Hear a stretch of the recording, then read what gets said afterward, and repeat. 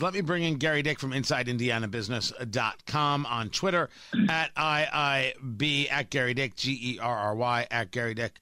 On Twitter, on the Drive, Hubler.com hotline. We talk about the opportunities for growth as we've been discussing supply chain issues and labor shortage issues throughout the state. Lebanon, which continues to grow and continues to build, they're adding a sport venue, $25 million. Is this all people taking a look at Grand Park and saying, yep, that's the ticket? I think it's part of it. Certainly youth sports tourism is an industry in and of itself worth hundreds of millions of dollars. Cities and towns, communities all over the country, not just here in Indiana, all over the country are getting into this game. The question is, when will it become oversaturated? But there's a real feeling that with the success of Grand Park in Westfield and a number of other properties as well, Lebanon wants to get in on it, as you say, a $25 million multi-sport venue that will anchor a larger development. In fact, Mayor Matt Gentry in Lebanon says it is very well may be the biggest economic development project in that city's history. $115 million, 95 acres right at I-65 and State Road 39, so a high-profile location. And it continues what has been really a growth story quietly in Lebanon. Another growth story. We see all the cities in Hamilton County, Fishers and Westfield, Noblesville, Carmel, now Boone County getting in on the act as well, Tony. So this is all predicated on kids participating in these travel type sports and all the kinds of sports. Of course, COVID has put a huge damper on that. So as you see more of these things open up and investments in them, they're all making the bet that this is still the future. And no matter what happens, parents and kids are still going to drive to these events and engage in these competitions. Yep, absolutely, and we're seeing it. In fact, I talked with William Knox, the director of Grand Park in Westfield, about that. Even in the pandemic year, even in 2020, Grand Park had a pretty big year, had a number of events there. So now coming out of the pandemic, obviously these venues expect things to increase. And the allure to these cities is not only attracting these travel parents, these families who come into the communities for these games and spend money on hotels and restaurants and all the various things, the money that is spent there, but also adding to the quality of life in a community, make that one more asset, if you will. If you look at Lebanon, Tony, because this, they have really kind of quietly been growing. They've had some big economic development announcements. This is the latest and perhaps the biggest, but Monasol is a life sciences company headquartered up in Northwest Indiana. They made a big investment there. There's a Netherlands-based company putting a big high-tech cold storage facility there. So they've had a number of projects that are diversifying the economy there. It's not just distribution and logistics now. They're getting into some of these things like life sciences and now this new foray, if you will, into youth sports tourism. Talking to Gary Dick from InsideIndianaBusiness.com on Twitter at IIB. That's where you find him. That's how you do it. This is just more growth for Lebanon. That entire area has been building up and building up strong. What's their desire? What's their focus? You talk about places to the north, and Carmel just wants to be the headquarters for everything. And I think Fishers has really done more to attract the tech and a lot of the entertainment side of things. Seems to be a lot of places you can go and have a good time. You take a look at Greenwood down south, and you're like, well, clearly they see themselves as this opportunity between Indianapolis and Columbus. What does Lebanon see itself as?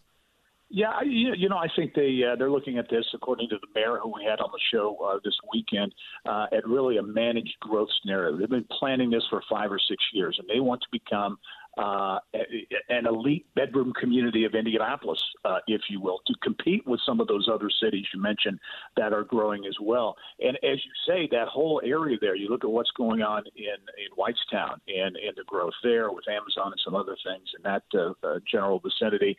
Another development in Lebanon is Steve Hinkie, the developer who has been on fire with these residential developments, Chatham Hills, and also another Holiday Farms in Zionsville. He's putting another major development in Lebanon. I think it's on the south side of Lebanon, major development there. So they're looking at residential development. Part of this deal we're talking about today, Tony, this big sports complex, is going to include residential, luxury apartments and townhomes and a fitness center and all those types of things, about $72 million worth of development on the residential side. So they're planning for more growth going forward.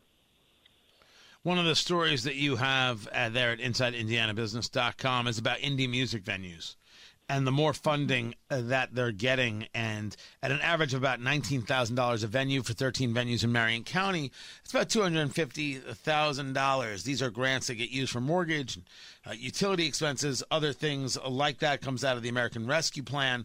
The question before us is, when it's all said and done, will we see less venues in Indianapolis? And if so, is there a market for them to be rebuilt in the future? Great questions. I think the betting money is there will probably be a shrinkage, fewer venues, just the economic reality of what these venues are facing. And you mentioned these grants going to a number of the venues to help them kind of weather the storm, if you will. That's helpful. But it's very difficult, obviously, with the restrictions and the things that have been in place for some time. And I think there can be a path to rebuilding going forward. What that looks like, how that plays out, I don't think anybody has the answers to right now.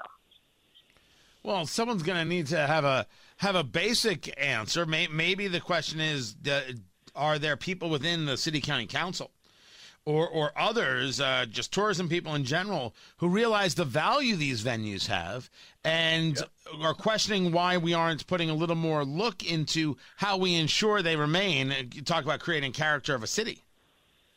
Yeah, well, and you've seen there is a music initiative. So there are people here. Are there enough? That's the question, who support this idea. There's this initiative to make Indy a music city, if you will. Never going to get to this, I would not think, to the level of a Nashville, but along those lines. And again, back to quality of life, assets in a community that are important, the arts, culture, all those types of things.